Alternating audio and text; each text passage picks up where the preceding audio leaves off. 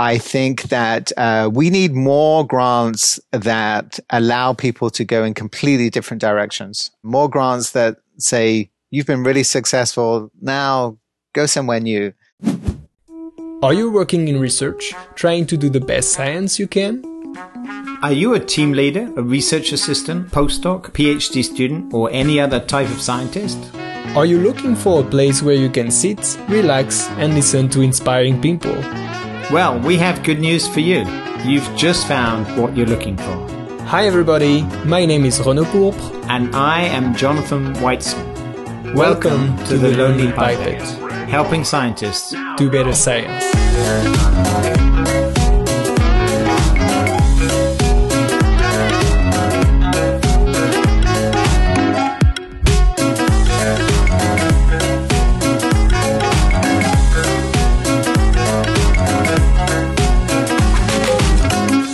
My name is Matthew Weitzman. I study virus-host interactions and genome integrity at the University of Pennsylvania in Philadelphia and the Children's Hospital of Philadelphia. And I am excited and slightly intimidated to share my tips with the Lonely Pipette.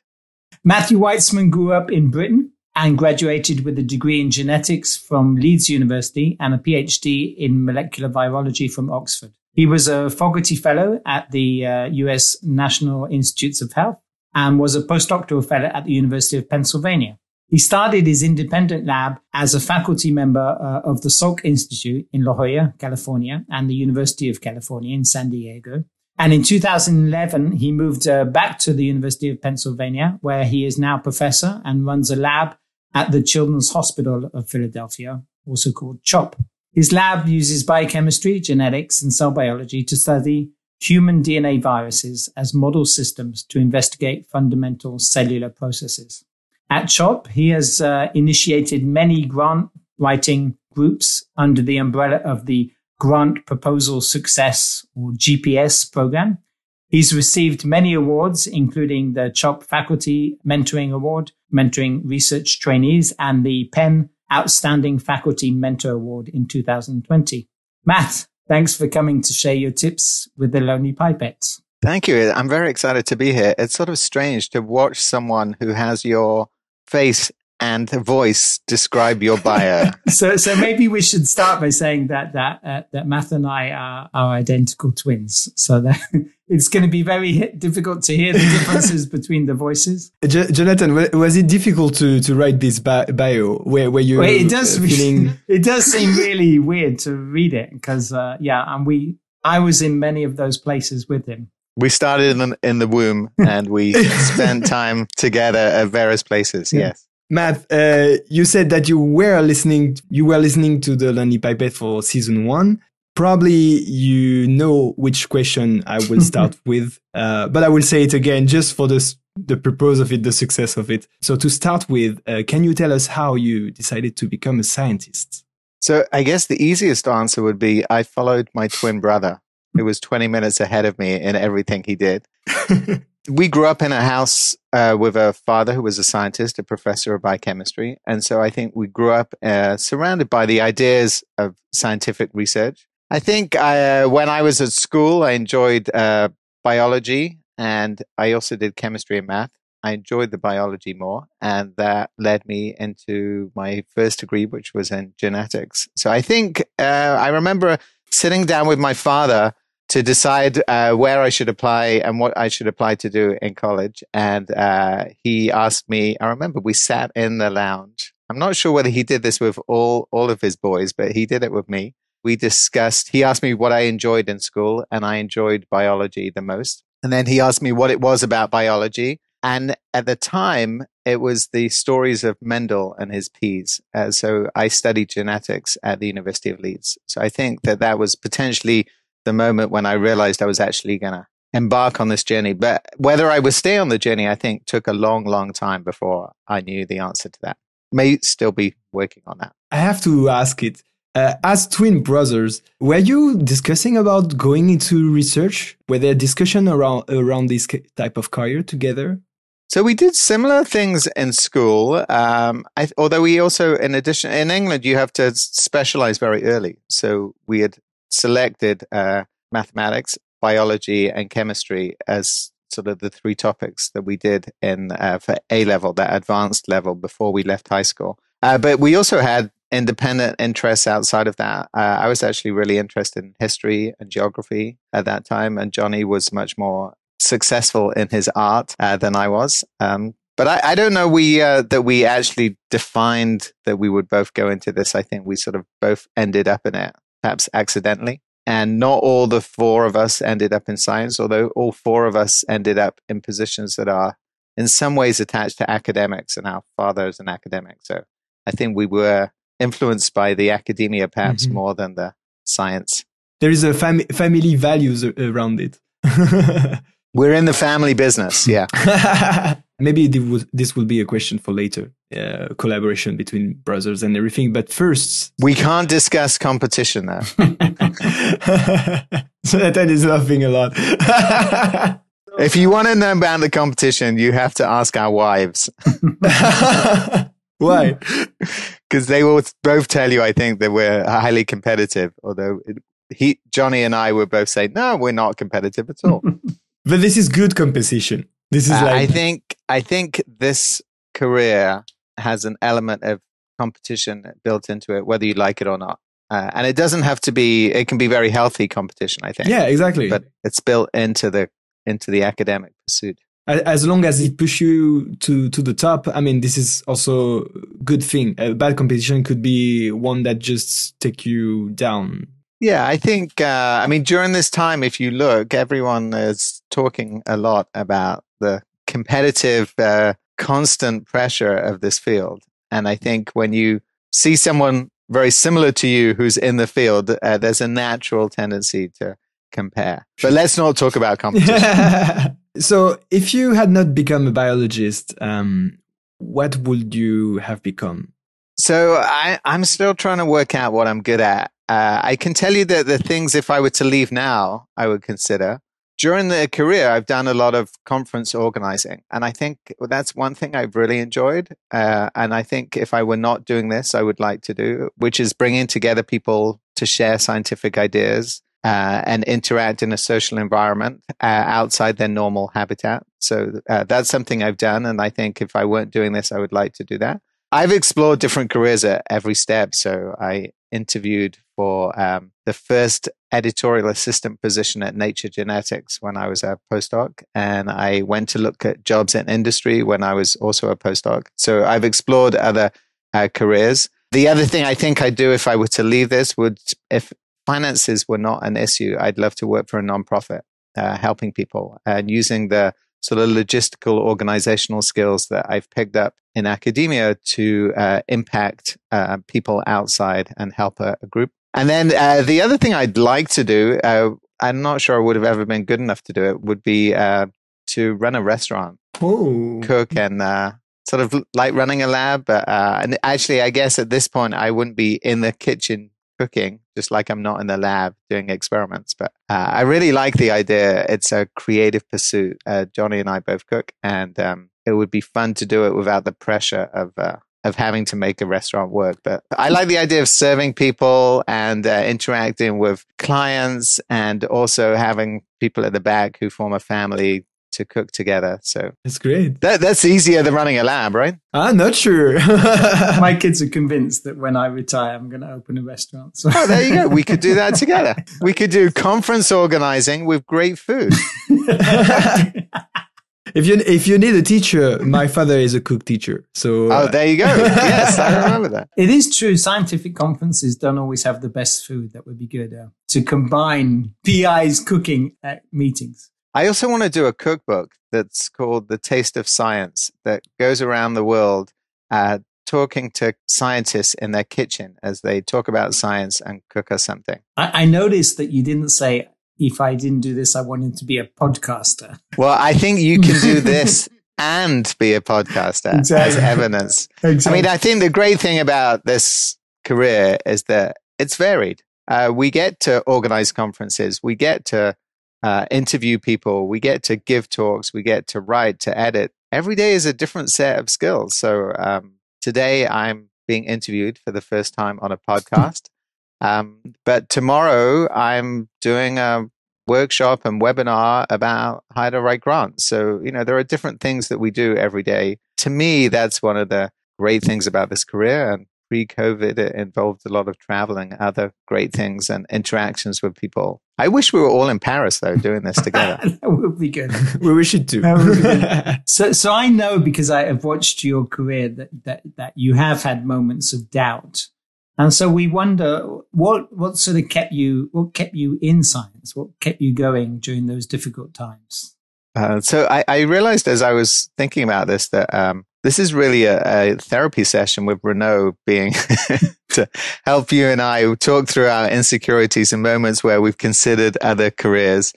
And I think it's still constantly in flux. So I was, as Johnny said, I was a postdoc here at the University of Pennsylvania. And at that time, I explored other careers. So I considered, should I go to med school and become a doctor? I realized that the chances of me getting into med school at the University of Pennsylvania were almost zero. And I said to my wife, I have a better chance of being on the faculty and teaching at the University of Pennsylvania, which I now do.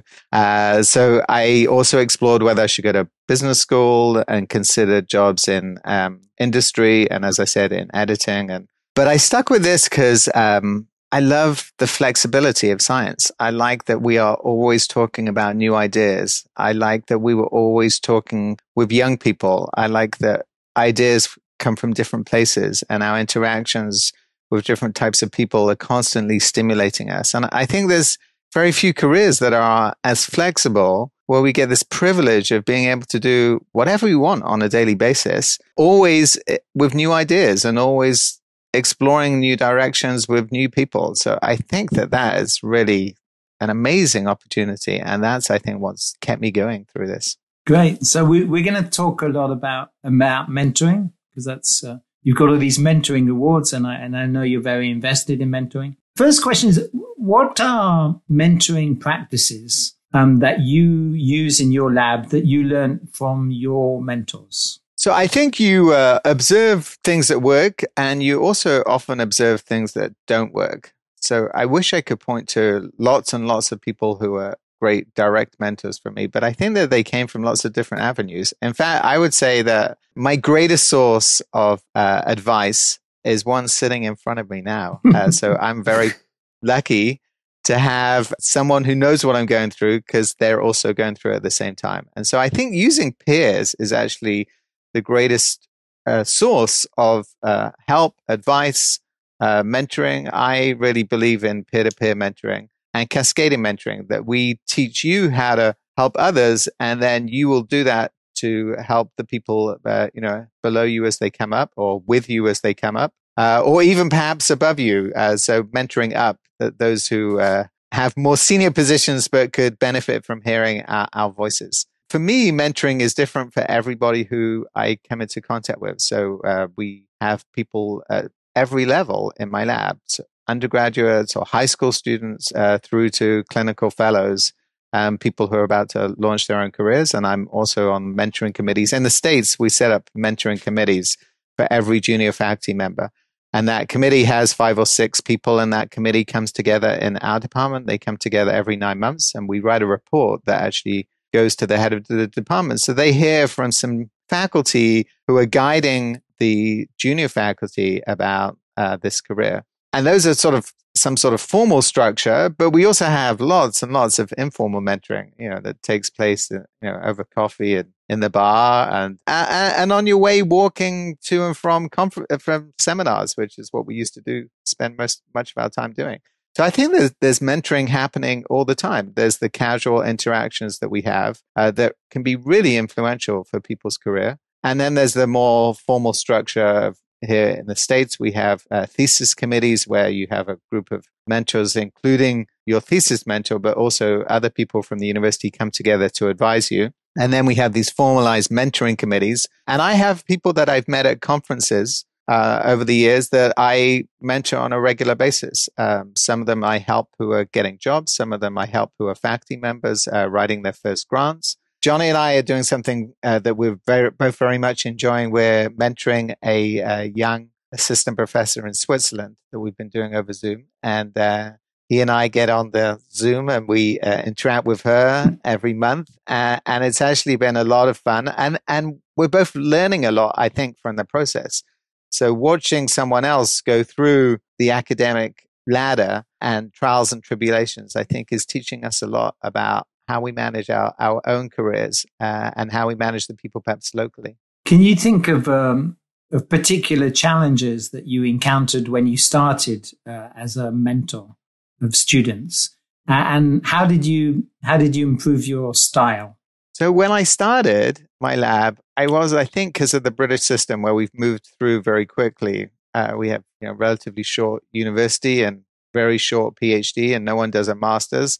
So I started a postdoc when I was young, and that meant that I did 2 postdocs. By the time I started my lab, I was still very young and felt very young and felt much more similar to the postdocs in the lab next door than to the PIs around me who were much more senior. So I think that there's a big transition as you move from postdoc to faculty. When you start, you're really like a postdoc. You've just been given a lab. And so the postdocs you recruit into your lab are sort of very much closer to you in age and experience. So over the years, I think the biggest difference is the age between me and the people who are now my mentees directly in my lab. I would say that the biggest challenge, and I think this comes up frequently on the Lonely Pipette, the biggest challenge is recruiting people into your lab. And I think at the beginning, that is particularly crucial, that you get the right people into your lab, your first couple of postdocs, your first couple of students, and the tech. So the first 2 students actually were friends of each other. They were a year apart. We have our first big paper was the 3 of us, the 2 students and me. And I was very lucky to have 2 really smart, ambitious, hardworking, creative people in the lab. And we were really like a team. In fact, the first paper that we worked on, big paper we worked on together, we were working around the clock. I was doing the night shift. we really had experiments like we would hand off to each other because we were there together. And that was that experiment, that study was really exciting for us. For all 3 of us, I think. One of them now runs a lab at the National Institutes of Health after having spent some time in Europe running a lab. And one of them is in industry, done incredibly well. How did you know how to pick them? Because like the 2 first, apparently you made a good guess. How did you know that you had to pick them when you met them the first time? Or how did you? I was just lucky they picked me because they had far more choices than I had. I actually had 4 students rotate in my lab. They do rotations in America. I was at University of California, San Diego, UCSD at the time. They did very short rotations, 6 weeks. So this is something that Johnny and I did not have when we were coming up. We didn't rotate in a lab. We sort of randomly picked some lab to do a PhD in without being able to test it. And they couldn't test us either. But in the States, people do rotations. And in UCSD at the time, there were 6 weeks. In 6 weeks, I say, if you like the lab, it's long enough to get a sense of what the lab's like and whether the questions are what you want to do and whether this is the right environment for you. If you hate the lab, 6 weeks is long enough. So that was a short period where we tested. So I actually had 4 amazing students rotate in my lab. And at the time... And they all hated it. Multiple people wanted to join the lab. And actually, I wish I had taken 2, but I felt like I wanted to stagger the lab. I think it is important to not take everyone at the same time when you start, to really have some staggering, because when people start to leave, they all... You want them they're leaving to be staggered so that you can maintain momentum. So I sort of staggered it at the beginning. And then the postdocs, I was surrounded by big labs who had lots of people applying. And I went to one of the neighboring professors and said, could I see some people who were applying to his lab? And so he gave me a whole stack of CVs in a manila folder. I looked through them. I was really disappointed because most of them were really not good. And I thought, if this is what he's getting, it's going to be really hard. So one or both of my first postdocs had applied to him. I looked at them when they were coming through, and they chose my lab, which I think there are some great advantages to a small lab. I think a big lab is good for establishing your reputation and getting that name as, a name that's going to write you a letter. But a small lab, when it's starting, is just an amazing experience to be there with the PI as they build a lab You get your choice of projects. You get to lead and set up the culture. And a young PI is really invested in their people. So actually joining a small lab, I think, is really a good choice, especially for graduate work. I think as a more advanced PI now, it's actually hard to get students to come to my lab because they see this and they want to go to the young, exciting new PI. But there are all sorts of benefits to a established lab. One of which is the person knows how to do it. So when I rebuilt my lab here 10 years ago, and I was recruiting students and postdocs, I told them that we had the benefit of both. We were a new lab where you could have your choice of projects and establish the culture, but the PI was established and you knew that they were going to stick around. So, What about the other side now? What do you consider is bad mentoring advice that you have had or heard from others? What I advise students when they're picking labs is that they have to look for three things. So the first is they have to know that the scientific questions being asked in the lab are going to be exciting enough for them. They are going to grab them. That the type of science that's being done is really what they want to do. The second thing that they should think about is this environment what they want? Do they want a big lab? Do they want a small lab? Do they want to do biochemistry? Do they want to do dry or wet lab type of science? So is the type of science and the environment that they're going to be in, is that going to sustain them and keep them occupied? Is that what they're looking for? And then the third thing I think they have to look at is the PI and the head of the lab. And they have to ask themselves, is this relationship and this chemistry going to work to have this person as my mentor for my PhD or beyond? And I think I'm doing the same thing. I'm asking, does this person bring new things and new ways of thinking and curiosity to my lab? Does this person fit in with the style? Do they bring some new technology? Do they fit in with the group? And fitting in with the group is really key to me. And I ask the same thing about the chemistry. Is this chemistry going to work? Do I want to be the mentor for the rest of my career for this person?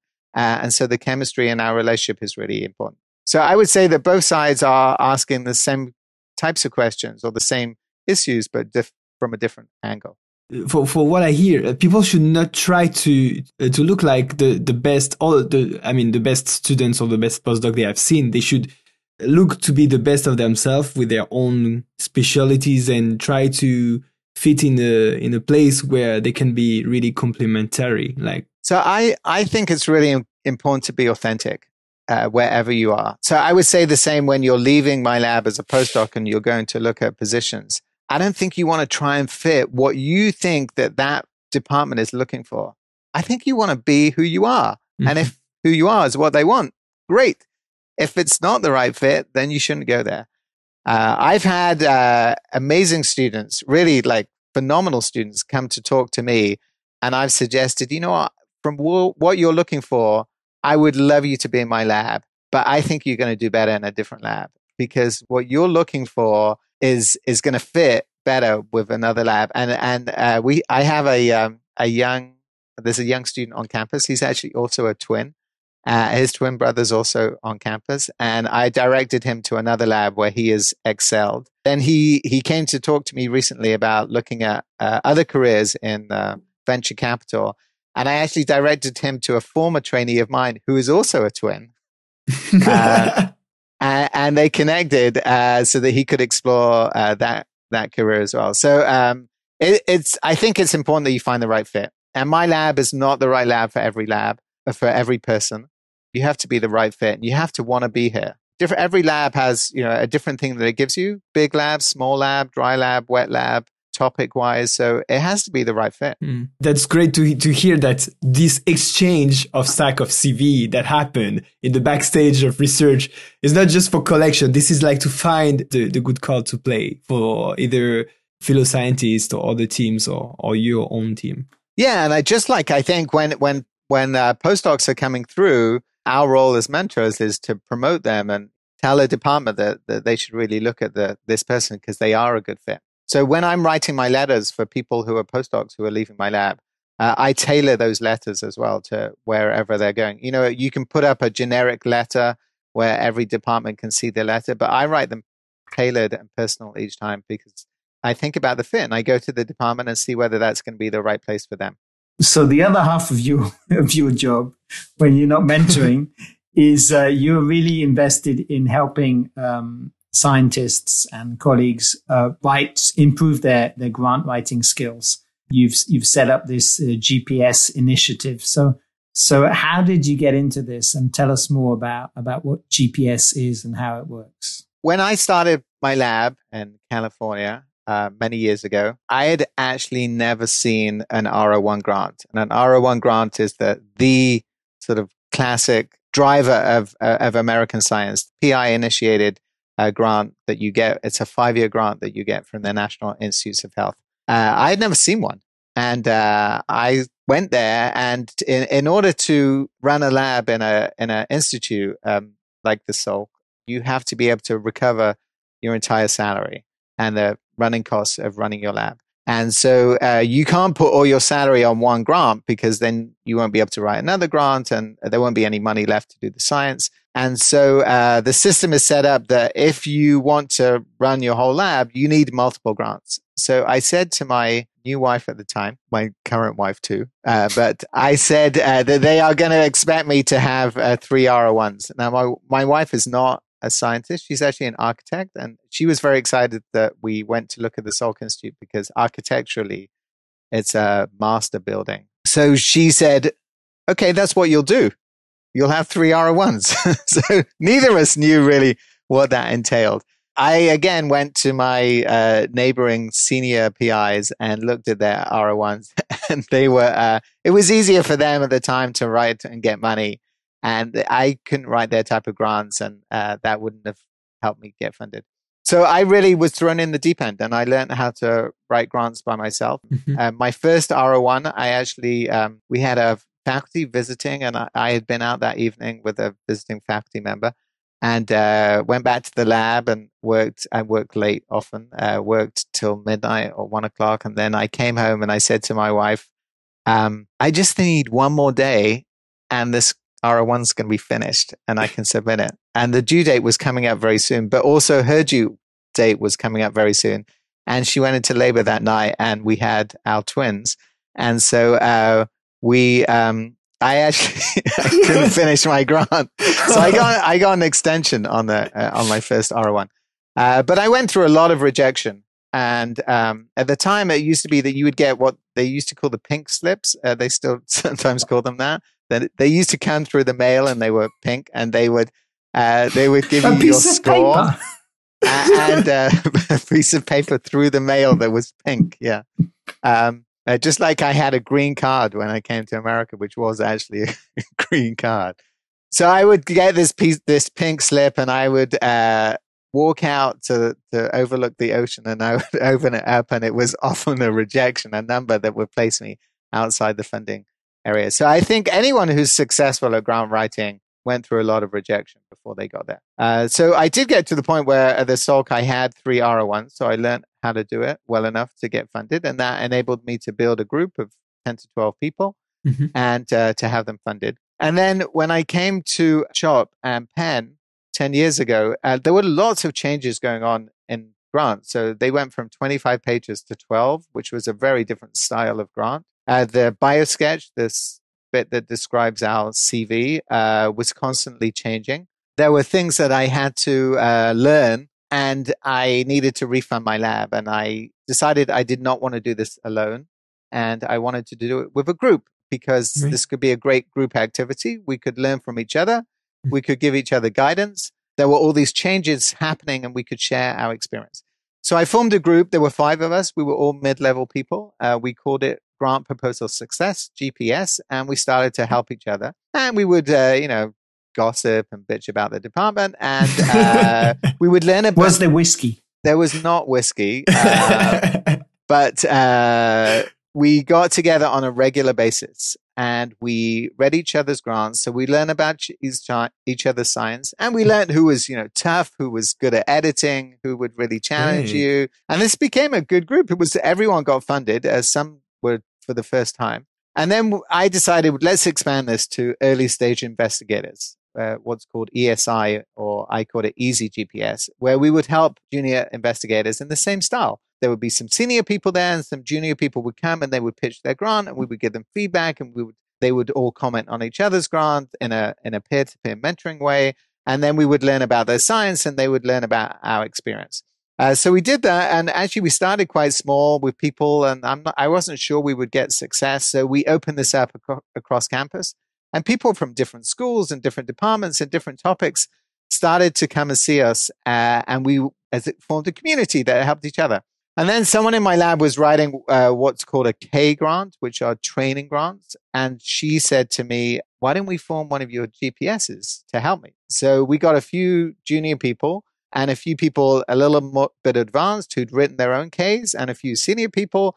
And we got together as a community to help them. And we called that Basic Science K or Basic GPS. They were very successful in that. And then the medical school asked me to come and talk to them in the Department of Medicine. So I went over and I talked to some of them and they said, this is amazing, but we can't do it.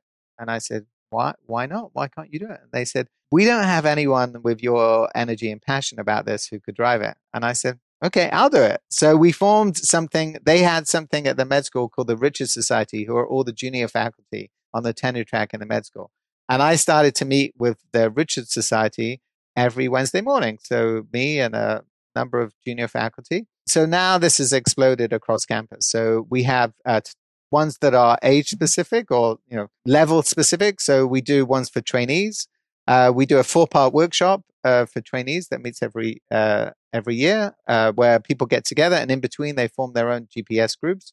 We have the Richards, which is for people who are writing R01s who are on the tenure track. And then we have a clinical GPS for more clinical projects. We have a radio GPS for radiology. We have a cancer GPS for cancer. Wow. We have a neuro GPS for neurology. These groups are starting all over campus. We have a Path Breakfast Club that meets in our department every month. For me, they're amazing to see people come together in communities where they share experience, support each other. You can see people learn by reading other people's grants. You can see people's grants like change in front of your eyes as they discuss as a group the project. And we've had amazing success and impacted hundreds of people on campus and really built wonderful communities and been able to celebrate some of that success. And it's cascading because now the trainees in those labs are going to be much better at it. And I think, one thing to sort of convey is that this is not just about grants. This is about learning how to communicate your science. It's learning how to think through what the results would be. It's learning how to get the right collaborators into your group and your network.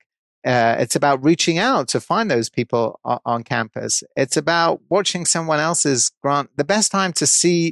I'm a study section chair at NIH. And when I come back from study section, every time I'm like, okay, now I know what makes a good grant because I've just seen hundreds of them and I know what works. So watching someone else's grant be discussed really tells you a lot about your own grant. So what's the secret? Is there one secret ingredient? I would say the most important thing is community, is learning how to use your resources that are around you to read your grant, to give you feedback, to challenge you, and to be good collaborators if there's techniques that you don't have. So I don't think that there's, I don't want to make this formulaic. I think there are 3 things you have to convey in a grant. So one is that you have an interesting question. And I don't think this has to change the world. It just has to be a question that I finished the first paragraph and I'm like, yeah, that's cool. Why do we not know the answer to that? This is Renault. That's cool. Why do we not know the answer to that? And would Renault be interested in that? The second thing you have to convince the panel of is that your approach will answer that question, that you will fill that gap, that when we've invested in this project, that we will know the answer to that question. So that's important that you convey to me. If I get to the end of the aims page, which describes the project, and I'm like, I still don't know it. Is this in human cells or is this a mouse model or is this a computational grant? If I don't know that, then I've no idea whether you're going to answer the question. Mm-hmm. So you've got to tell me that your approach will answer the question. And I have to say, yeah, that's the right approach, or no, that will not answer the question. So you have to set it up correctly. And then the third thing you have to convince me of is that you are the right person. And by that, I do not mean that there is no one else in the world who could answer the question, but that you have the right resources, the right collaborators, the right approach, that you are set up to address the question that you have asked. And so if you could do those three things compellingly, then I think, and you can do them on one page, then I think your grant has a much better chance.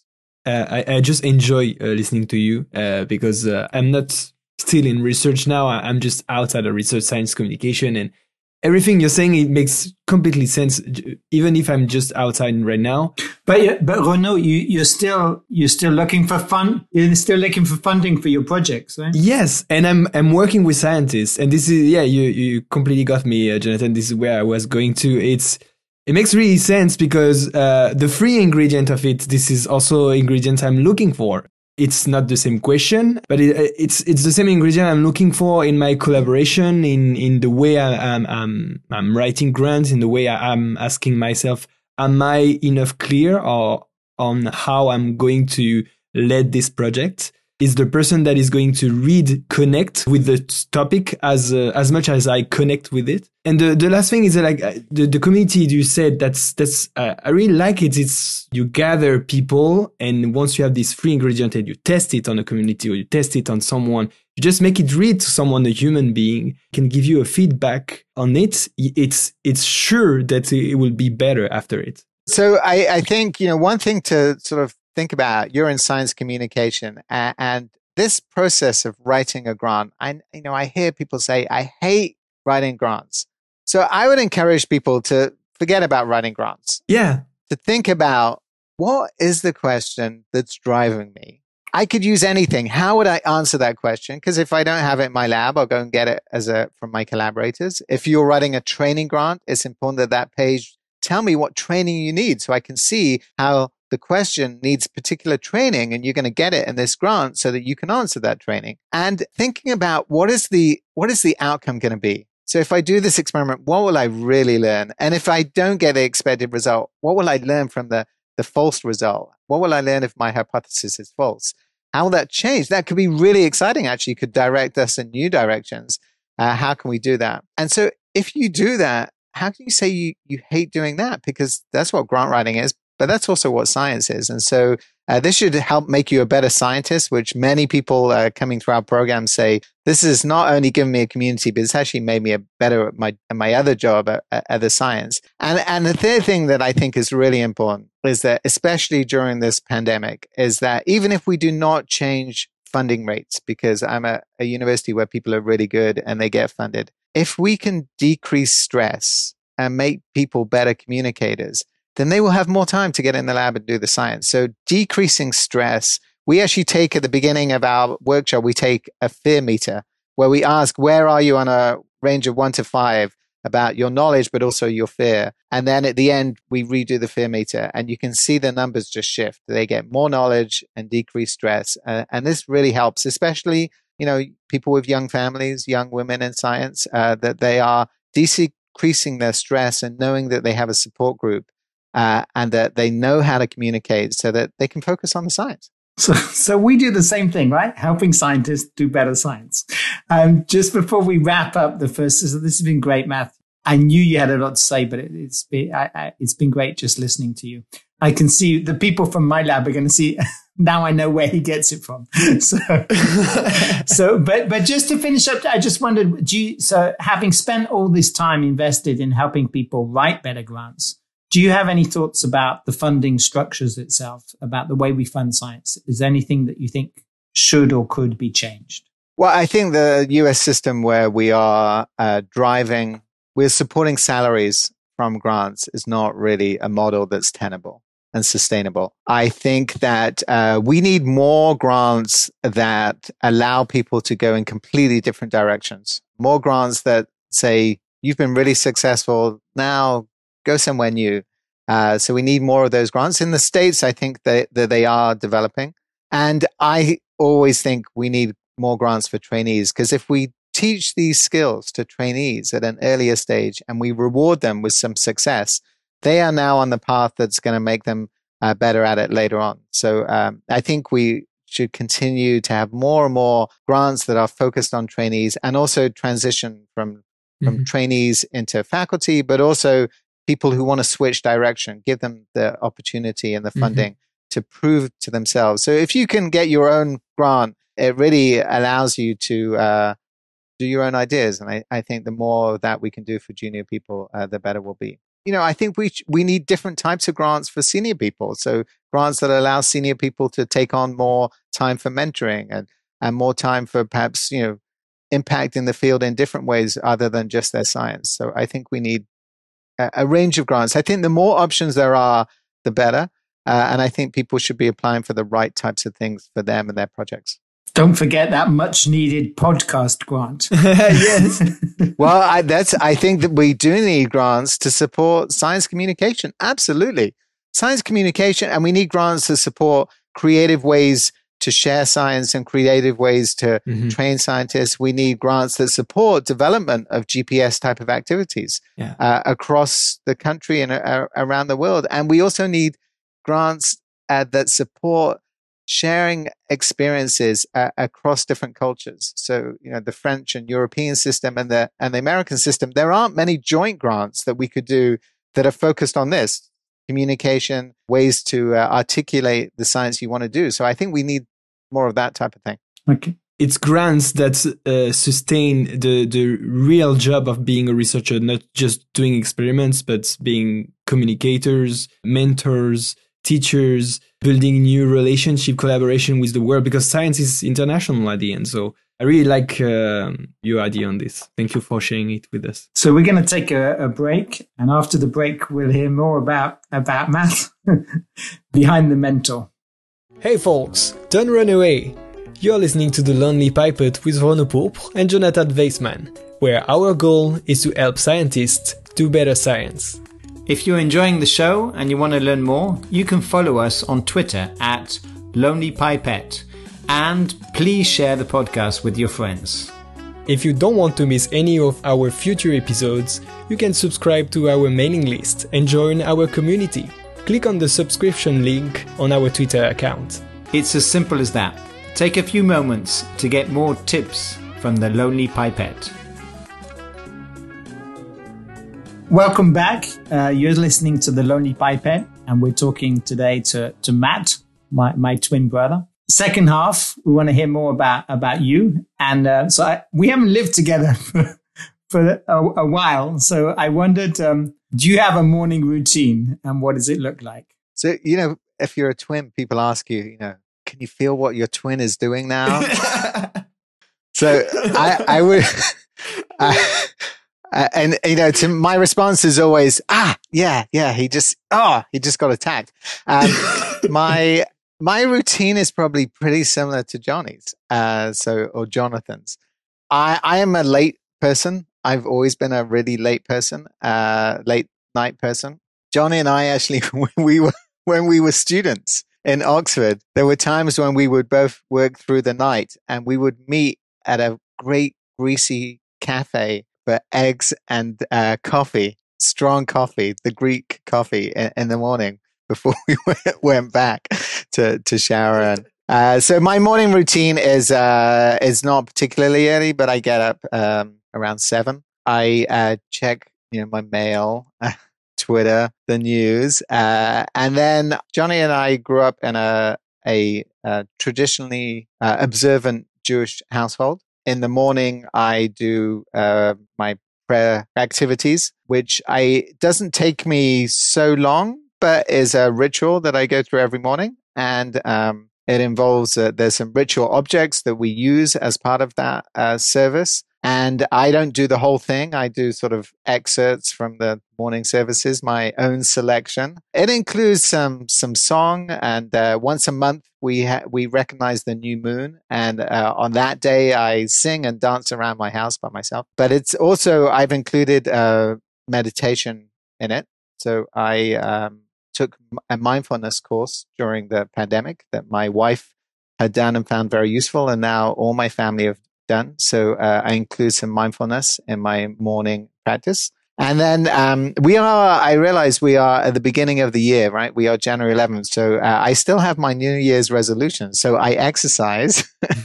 During the pandemic, I ran more than I've ever run. And then I make a strong cup of coffee and I read the New York Times. And it's actually a physical version of the New York Times that arrives on my doorstep every morning. Then I get ready and come to work. So it's actually, I like reading the paper every morning and getting the news. It used to be that I would, scream at the kids and drive them to the bus because they missed the pickup. I'm still doing that. I would make lunch and everything, but my kids are now out of the house, and my wife is actually a graduate student, so sometimes I make her lunch. But it's much more relaxed than it used to be when we had little kids. And I like that it includes some meditation and exercise, which sets me up for my day. Is there something about yourself that people or Jonathan will be surprised to discover?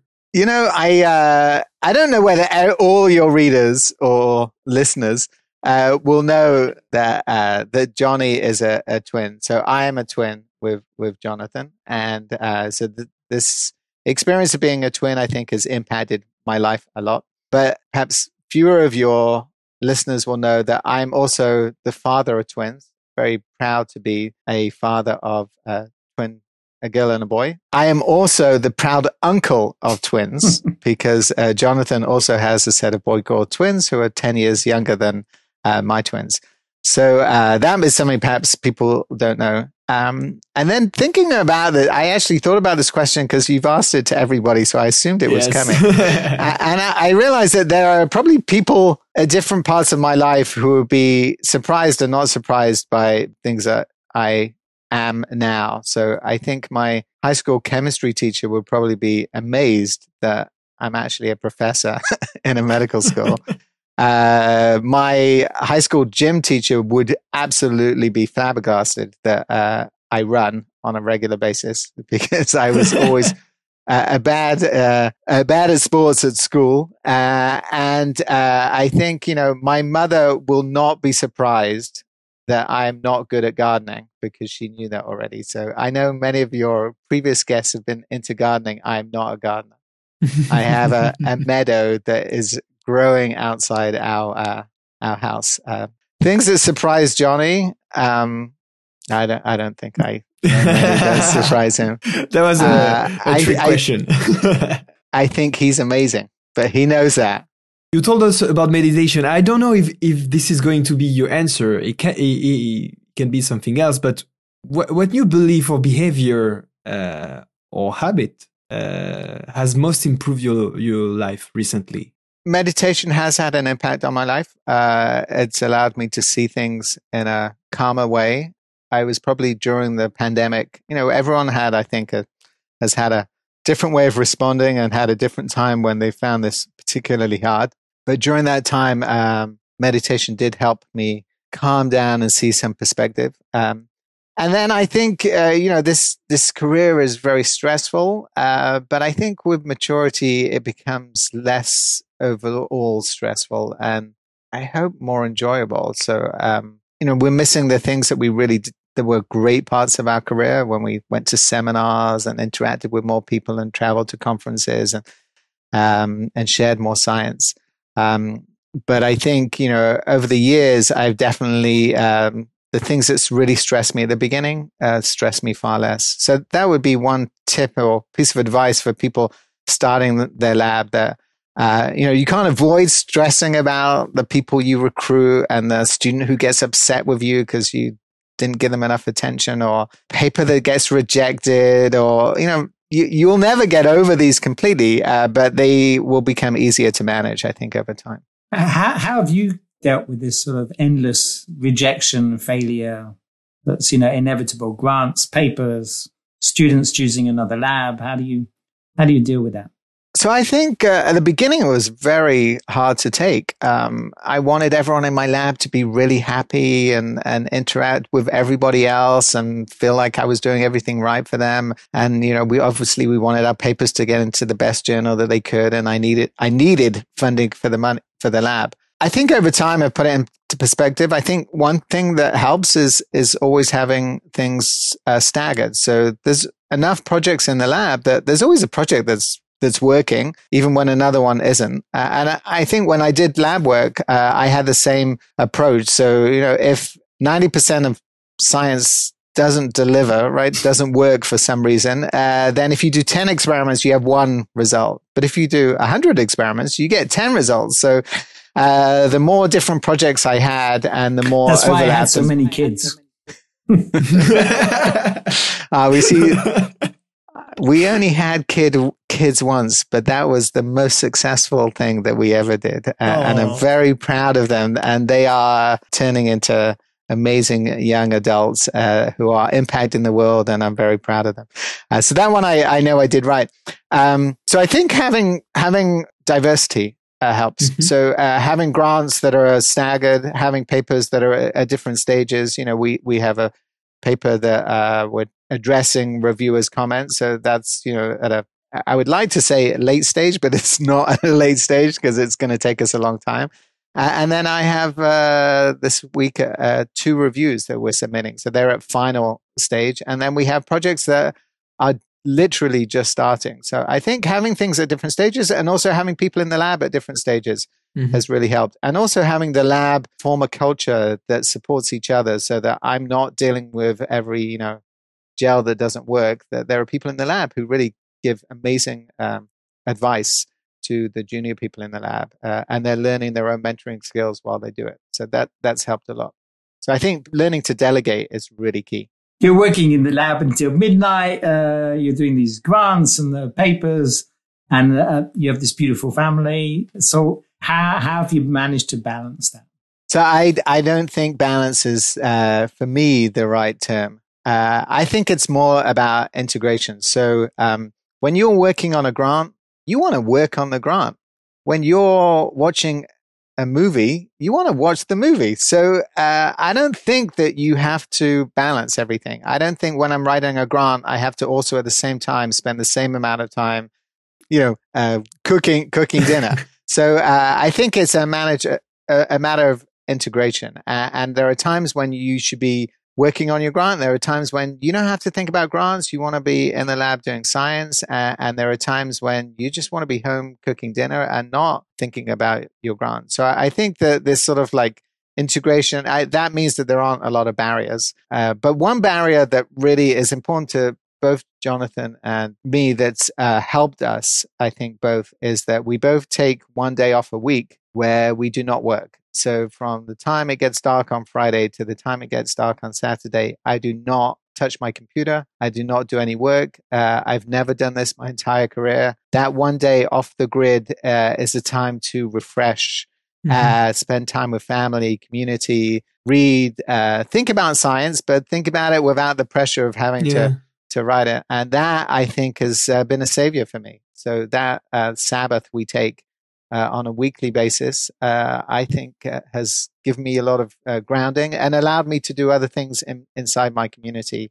It looks like it's quite a good self-discipline. I mean, it's something that's, I don't know, I've heard so many researchers, and I tried also to do everything at the same time when I was in USA. I just burned myself. And for what I hear, it's really good to see how you keep being disciplined to take this day to have this break, because I know that some people cannot. It's so complicated to sometimes to get detached to your work, to research, because it's a big part of your life sometimes. Yeah, I think it's, I wonder whether, I think for younger people it's sometimes harder to actually be disciplined enough about it. But as you get older, you really begin to appreciate the rewards that it brings.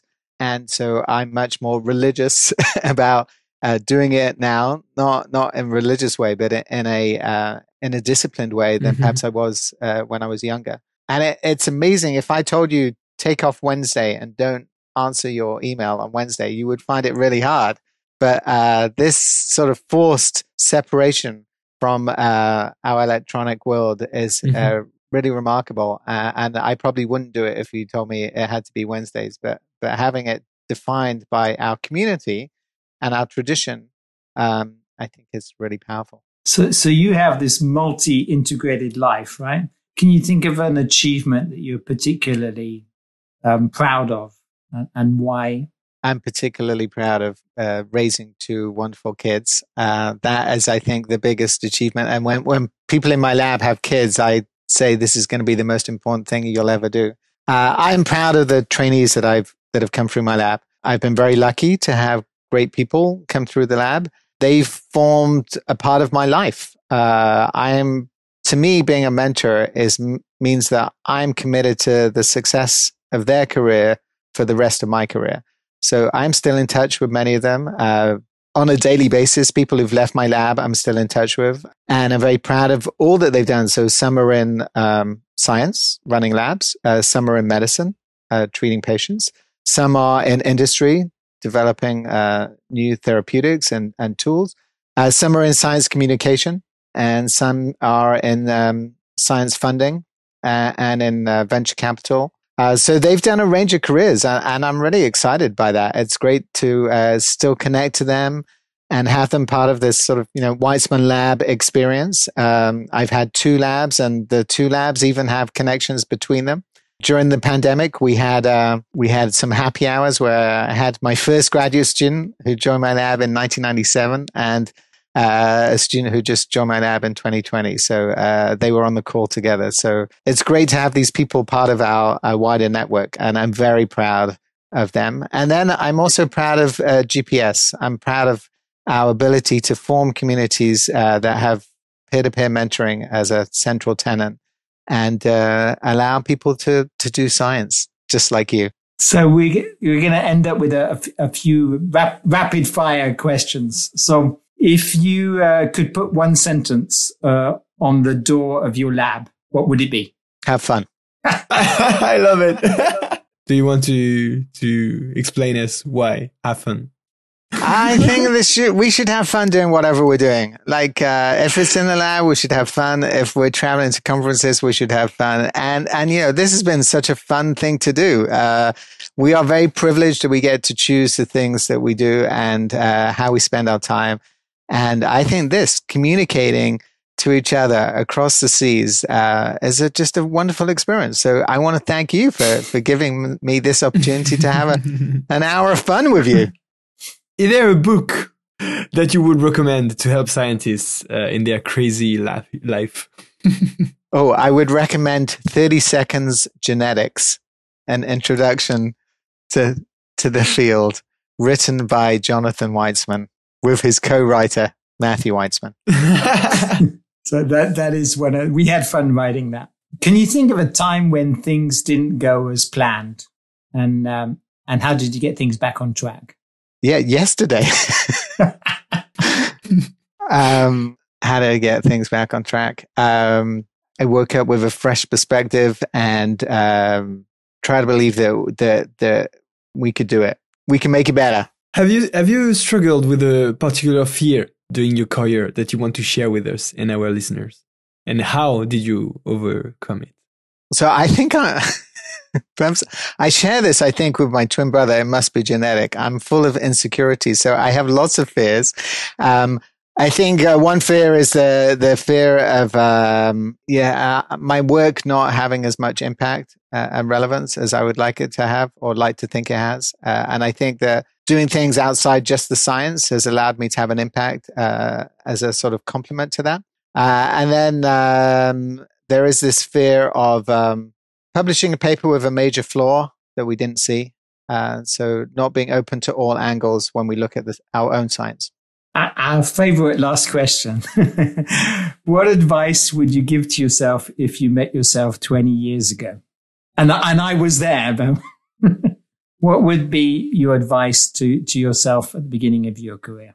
I think you're going to do things beyond your wildest dreams, be more successful than you could have imagined, and make sure that you do stop to enjoy it along the journey, because you can do it. we need now to start to wrap up. So I got to tell you guys, this is amazingly fun. I tell you one fear offline that my fear is that people will think I'm a fraud. And that's why do you want this to be offline? This is amazing. This is my fear doing things like this. I don't know whether you feel that. Well, you're asking the questions, you're not providing the answers. That people from my lab will say, "Nah, he's full of shit." So I think that's a fear that I had, that people say, "Yeah, you're full of shit," because we aren't always perceived as we would like. We think we are, and so having the authenticity. There's an amazing, I'll say something that perhaps you like. I'll say something religious again. I don't want to be everything religious, but it is a big part of my life. There's this amazing point in the Bible where Abraham is asked to go through a series of tests. And at one point God calls out to him, Abraham, Abraham, and he says his name twice. At that point, one interpretation is that his potential for what he could be and his reality for what he is have merged into one. And so he answers with one voice, I am here. And the authenticity of being able to fulfill your potential and have your potential the same as your actuality is really powerful. And I hope that one day I get that. So where can people find out about you and your work? Okay, so they can visit me on Twitter. I was encouraged to join Twitter by a young scientist who I met at a conference, and I promised him on August 1st I would join Twitter, and I did. And he said, August 1st, where are you, Matt? And I was there. So I'm on Twitter, and not as many followers as the wonderful Lonely Pipette, which I encourage everyone to listen to. And I always talk about at the end of every workshop I give. I would love to say my website. Just to clarify. On Twitter, you are Weitzman Lab. I am the Weitzman Lab. Yeah, not to be confused with Weitzman Lab P, which is Weitzman Lab Paris, which is slowly catching up. I'm Weitzman Lab, and you can see me on Twitter. And my brother encouraged me to explore OKRs, objectives with key results. And so my OKR for the year is to develop an amazing website. And my key results have been initiated, including I have found a great artist who is going to do my website, and I pay her rent. That's my daughter. So she is going to do my website. And so we will, I promise this year, have a great website where you can find out more about our science. So that will happen. And then you can also feel free to reach out to me directly through Twitter, or you can email me at Chob. And if you want to send me your grant, I'm happy to read anyone's Ames page and give you quick feedback as an outside reviewer. Just my quick response to what you've written, whether you articulate the question, how you'll answer the question, whether you're the right person to do it. So this has been amazing, Matt. So we speak every day. And yet it's been a pleasure to sit down for an hour with you. I'm full of admiration of all that you're doing to help scientists be better scientists. And I think having sent you my grant and got your vicious feedback, I on behalf of all the people you've helped, I want to really thank you. This is you not only have you published great papers, and we published a couple together, but also this massive commitment to mentoring and helping people articulate their grants is really important for the community. Is there anything else you want to add? Any last minute thought? I want to thank you. This has been fun. And I would encourage anyone who is approached by the Lonely Pipette to say yes and spend an hour with the two of you. We can give you a few names of people who said no. People who promised. I also want to thank you for this great podcast that gave us light during the depths of the pandemic. Really an amazing contribution to the field, and I know that you're helping a lot of scientists. And I also think that being able to see the two of you, I've heard you on on the Lonely Pipette, on the podcast, being able to see the two of you and connect, in our human way, in our natural way, to talk about authentically, like what's important to us is an amazing privilege. So I hope that someone else out there finds these few tips that we gave helpful for them, and that they will have fun doing the science that they do and communicating it to the people who will give them the money, but also the people who will learn from the science and build on it in the future. So that's it for this episode. Thank you for joining us at the Lonely Pipette. We hope that you learned something new, that something resonated with your own experiences, or that you just enjoyed the science. Let us know your thoughts on Twitter at Lonely Pipette, and please share it with your friends in the lab. If you want to join our community, you can subscribe to the Lonely Pipette mailing list or mail us by following the link available on our Twitter profile. You will receive the next episodes directly in your mailbox. How cool is that? Stay tuned for the next show, and remember, you might feel like a lonely pipette, but it doesn't mean you're alone. Tips from the Lonely Pipette can help you to do better science. À bientôt! À bientôt!